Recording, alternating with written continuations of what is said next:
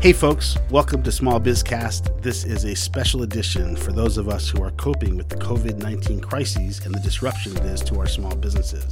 You know, the small businesses that are taking the biggest brunt of the disruption. A few weeks ago, I booked Jeremy Lurie. He's a CEO coach and business psychologist. He's with the firm Chief Executive Coach. He was going to talk to us about best practices, how to grow ourselves as managers, and how to be as effective as we can with our businesses. And but his real expertise, that which he got his doctorate on, is on virtual teaming, on working remotely and getting the best from your staff and succeeding in a virtual environment. And so it seemed to me more appropriate and more timely to bring him on now. Now, while a lot of us are forced to have our staff work from home, some of us are working remotely for the first times ourselves. This is maybe the first time we're managing staff, and there are things we need to know, things we should think about to keep our staff happy, to keep our staff productive, to keep our businesses afloat during this very, very challenging time. Spontaneity is fun. Sometimes it's challenging, and it takes a lot of effort to get something out quick like this and make it as good as we can. So thanks, Mr. Thrive Media. Thanks for doing this fast for us. I know it was not part of the plan, but I think given what we need to do to serve the small business community, I really appreciate you stepping up. And Jeremy, thank you too. Dr. Jeremy S. Lurie, CEO coach and business psychologist, Chief Exec Coach. It's a Plus Delta consulting company, and Jeremy can be reached at jeremy@chiefexeccoach.com. On his website are videos that are very helpful, as well as some of his blogs, also very helpful. I really encourage you to take a look at his website. His links will also be on smallbizcast.com, so you can see the blog that we're referring to in our discussion. Jeremy, thanks for joining us. Thanks for coming on. Are there many experts that do what you do? The do what I do is sort of a loaded question, because I do a lot of different things, and I prefer variety. I do everything from leading strategic planning retreats with my clients when they're trying to figure out where we're going and how do we get there.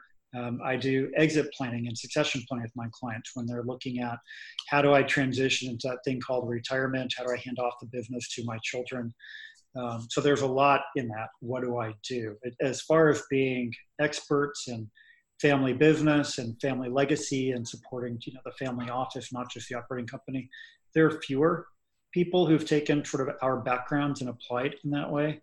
And then if I go to remote work, which we're talking about today, there are folks who wrote books on virtual teaming long ago. There are other people who write policies on telework, but I don't know those people these days. I mean, this has not been a subject that's been, a primary focus of ours for quite some time. Once the technology came out, people just started using things like Slack and Zoom. But I think getting into, for today's discussion, it's much more important for people to pay attention to how they manage their workers when they're not in the office with them anymore. So the blog that you posted, I think it's today, is on virtual teaming. It seems to be a reaction to the crisis that we're having with the COVID-19, which is why I wanted to have you on the podcast.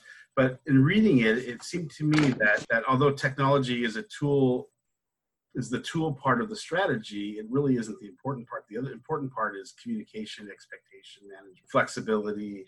Those were the three takeaways I got just in the few minutes I read it before we came on. Now, I want to just preface it by saying normally I do a little bit more research before I do a podcast, so I can think more intelligently about it. Your blog was really helpful. So I don't, but I want this to be timely, and I want it to be of service. I didn't want to push it back. I wanted to get what is that the takeaway you want to give? Is that it's really about the process, not so much the technology. The technology is dynamic; it's a moving target, but how you do it is pretty static. Yeah, that's absolutely right. So if I go back to my doctoral research 20 plus years ago, I wrote a study on virtual teaming, how to design an effective virtual team and how to support them once they're up and running. And, the primary finding was a virtual team is a team, first and foremost. So it's not about the technology, it's about the team dynamics, the trust, and the communications. To your point, the blog that we're putting up online today is very much a reaction to what's going on out there. And I was talking to a client earlier today, and he is the head of IT for $1 billion global company. And he's talking about sharing some information with his employees later today because they have a remote workforce and are moving out of their offices right now. And I said, it's about the psychology. It's not about the technology. There are great technologies out there. Zoom that we're using right now to record this is a great technology. Microsoft has great platforms. Slack. I mean, we could go on and on about the tools that will facilitate remote work. But it's about the psychology of the people, of how do we keep them calm and composed? How do we have leaders support the remote workers no differently than if they were in the office? The example I shared was you could have a team member on your team, Joel, who goes, to a remote work setting. You're calling and they're not answering, and you assume they're off, playing with the dog outside all day because they're not in the office, or they're just pouring themselves into CNN all day looking for the latest and greatest updates. And the reality is they were just getting up to fill the glass of water and use the restroom for 3 minutes that you called. Right. But you're not going to know that because they're virtual. And so it really is about the psychology of all of this, not the technology. So you want to focus not so much on them being there as much as knowing what their goals are for the day, or maybe not the day, but whatever period you're finding, and making sure results are really what you're trying to manage. You're not trying to manage behavior. You're trying to measure results. Absolutely. Yeah, and that's the very first point in that article. Is it's not about punching the clock, unless you have someone who's truly a 9 to 5, clock worker. For most of us, we will have a little bit more flexibility in our hours. Some of us may just need to take that break like you would have a lunch hour, right? You would have, meal and rest periods, just like if you're in the office. So people may not be as immediately available if you call and check in on them. So it's not about what are the hours that they're working. It's about what are the results they're delivering. Are they focused on key priorities in line with your expectations? Do they have commitments that they're honoring day to day or week to week? But really, it's that results focus that shifts when you're in a virtual world. It occurs to me that a lot of people are just not suited for that type of work, for working remotely. And so from an employee perspective, it may be very challenging to do the same results or to have the same job without having the physical environment of a office, or with the distractions of having your dog, curl up on next to your feet. So I imagine it's a big challenge from both perspectives, the management and the employee, to succeed. Yeah. So, we're in different times right now where it's going to be mandated that people stay home, for example, and therefore can't go into an office. So people will just need to work remotely.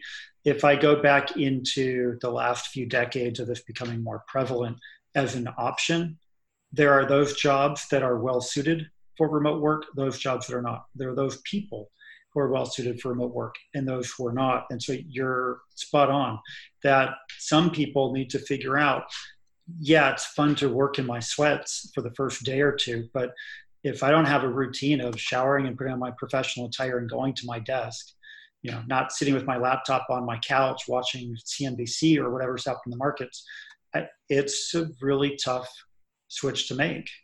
So it's important to set boundaries, whatever those hours are going to be. Maybe you work from 8 a.m. until 11:30 a.m. and then you take a real lunch break. Maybe you shut down at 6 p.m. now that we have daylight savings time, and you get outside and get some fresh air for half an hour while the sun is still shining or setting. But those things are really important for people to set their own boundaries and for leaders to help reinforce that, because not everybody is used to working from home or in a remote location. And you talk about the water cooler. That's one of the real challenges here. And there have been some really good articles published already about that creativity loss when you take people away from their normal environment of being by the water cooler in a conference room. So I would offer that's where the technology can help. You can do a teleconference with as many people as you want. You can do video conference with as many people as you want. And so you can bring that virtual team together through the technology and help create some of that creative space. Now, a lot of people default to email, probably the most prevalent communication tool in all organizations. Email is not a creativity tool. Email is an information sharing tool. And so it's important to recognize what tools we're using and for what purpose. I don't want to send you an email today with something urgent and you'll figure it out at 6 o'clock tonight when you check your emails. Right. I want to text you or send you an IM to say, hey, Joel, I need you right now for this one thing, because I can't come knock on your door or knock on your cube wall and say, hey, do you have a second? So using the virtual tools for that can be really helpful. But again, back to creativity, having those conversations are really important. They're just going to be done virtually now with a platform like a Zoom or Microsoft Teams. Oddly, that's just like it should be in any office, whether they're sitting next door or not. You shouldn't put your urgent, act now messages on email, right? And we get those. I mean, I don't know about you. All the time. I get those all the time, and it makes me crazy. Yeah. Just text me, call me, talk to me. I'm very happy to drop what I'm doing to solve an immediate problem. Right. I don't want to do it at 8 o'clock at night when I'm catching up on what I missed during the day. But yeah, it seems like common sense, but it must be said, and it probably has to be led. Right. So if I go back to the kind of strategies here and the psychology of the people, if you are more explicit about scheduling the check-in, and let's say that you're my direct report, we could decide we're going to talk for 5 minutes every day at 9 a.m. And that's the rhythm we're going to create moving forward. We could decide with our team, let's say that there are 5 direct reports who support me as a team. We could have a team huddle once a day or every other day at 4 p.m. I mean, that's a 20-minute conversation. Right. I'm not talking about death by meetings, which is a great book by Lencioni. I'm talking about creating opportunities for communication and that check-in. Mm-hmm. So you can create that, brief interaction, just like if you were all together in person. I happen to be a fan of video conference like this right now because it helps with that virtual connection. If I go back to my doctoral research, even people at Intel back in the mid to late 90s were saying we've banned video conference here because it doesn't provide that kind of connection. But now, I mean, the platforms we have available to us and the speed of our connections, it really is a very viable tool.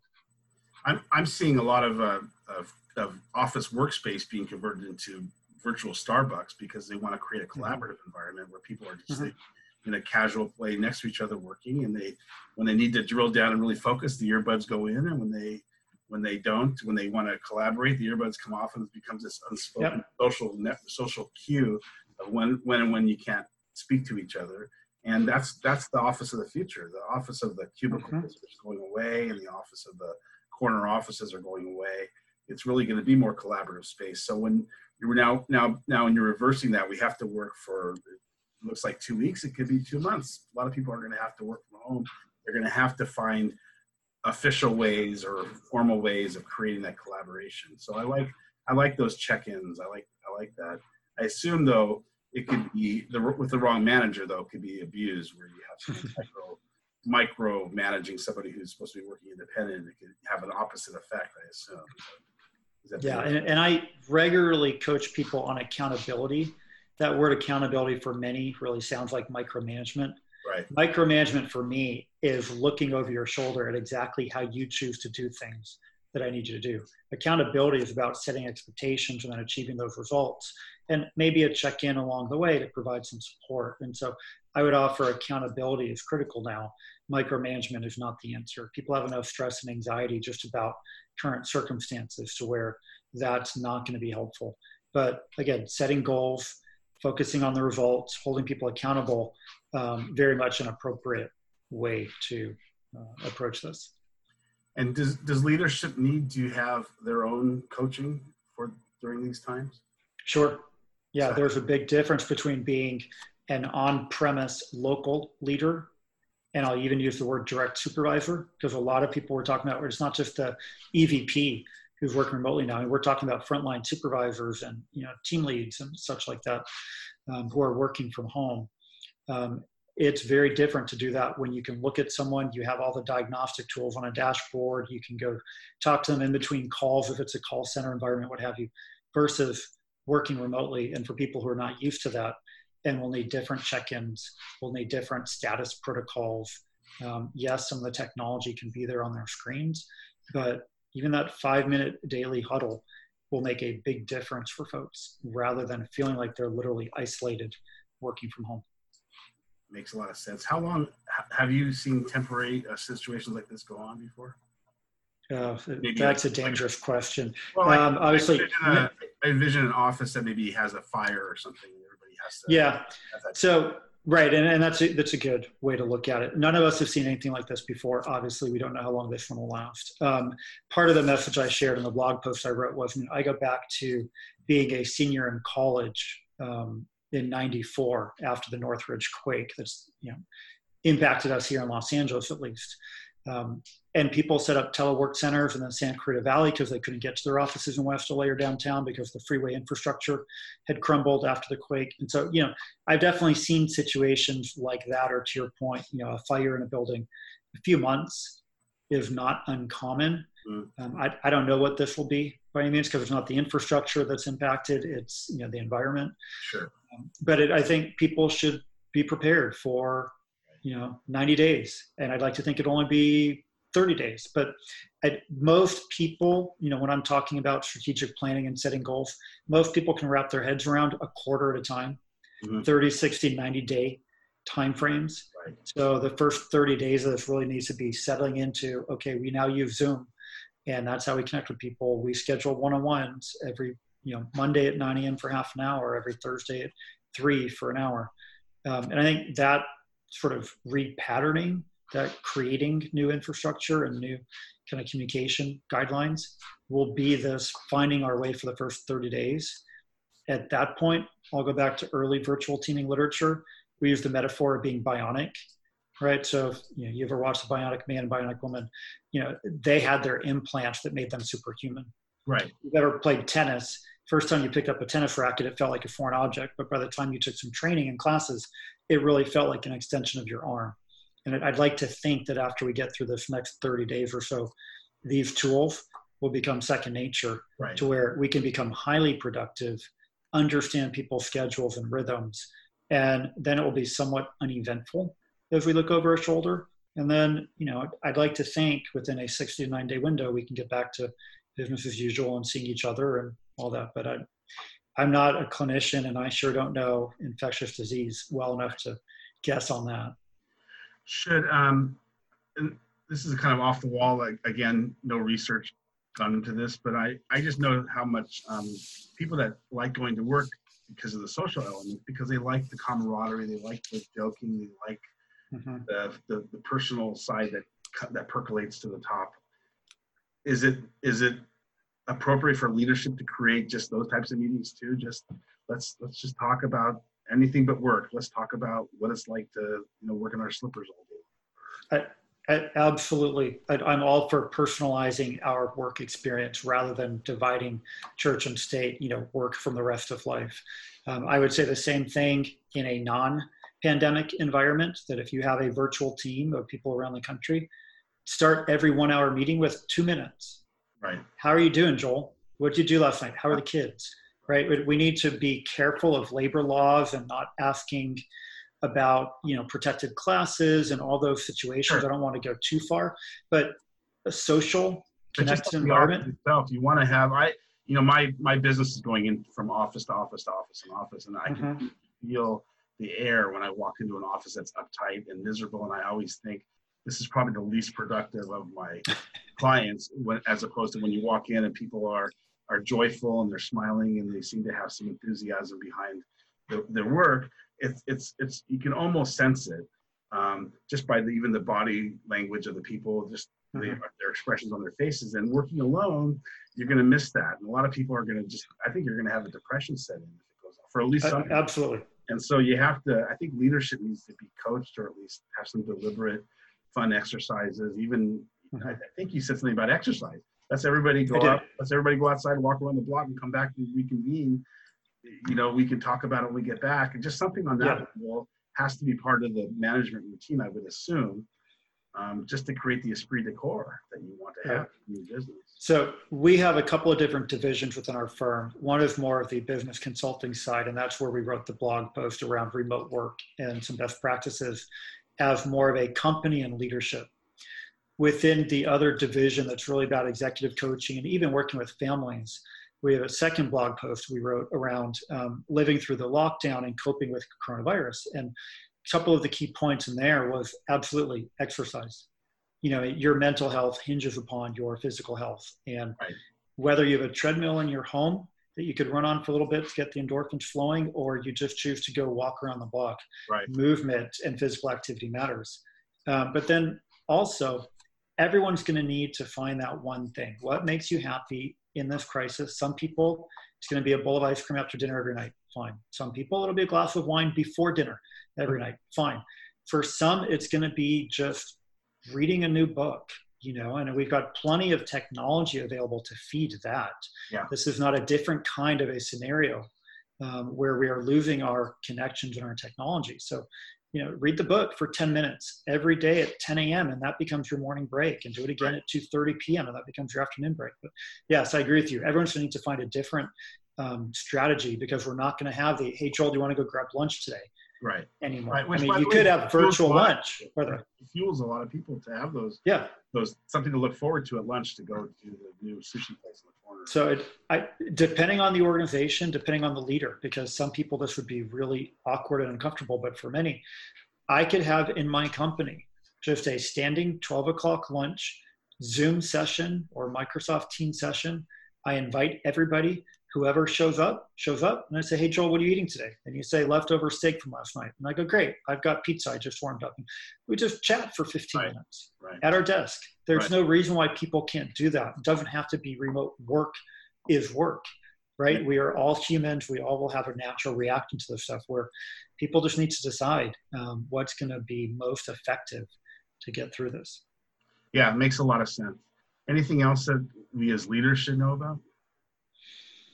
Be kind to yourselves, right? That leadership title is sort of a heavy one for some to wear. It's really easy for you to go into self-preservation mode and forget about others. That's why we coach on being a leader and be mindful of others. But at the same time, it's really easy to go into a mode of selflessness, and I'll do whatever my team needs of me. But we all need a chance to just sit with our emotions and our natural reactions to things. You deserve to take the same 15-minute walk around the block that you're telling me, your employee, to take. And so I think all of us need to be much more mindful of the experience we're about to go through.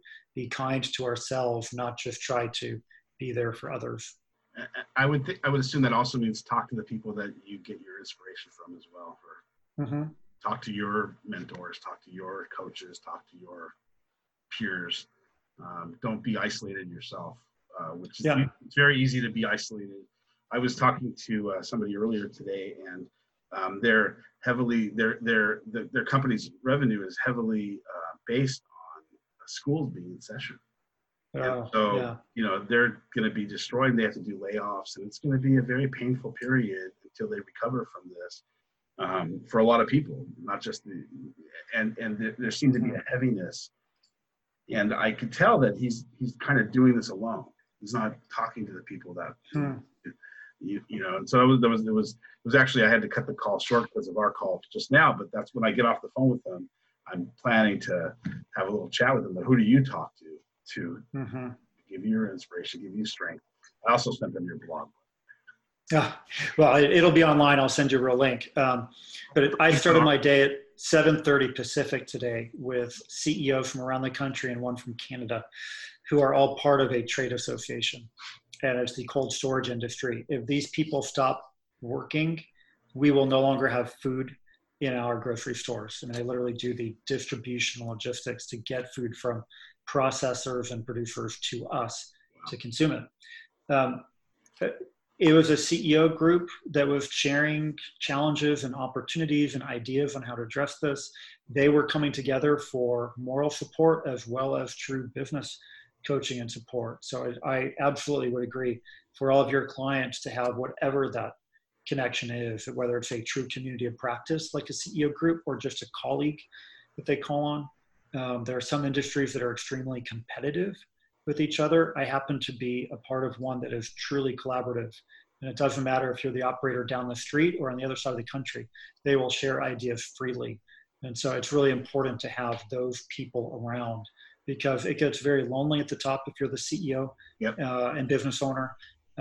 Who do you go to for support is the question I ask all the time, whether it's a coach like me or a peer within the industry, that we're all going to need that connection. So I'm going to put the link to your blogs on our smallbizclass.com website.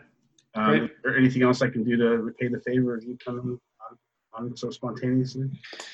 So the blogs will be up, and I'm happy to share those links with you. We also have a video page on our Chief Exec Coach website that may be useful for people who are looking at remote work or productivity and things of that nature. To watch some short clips. We've got them on YouTube as well, but our website's an easier place to consume them. And no, I would just offer anyone that you are interacting with, where they're contemplating remote work and how to support their employees, feel free to share my information. I recognize that on some level I'm capitalizing on a bad situation, and I have, somewhat of a heavy heart in doing that. But the reality is that I want to help people.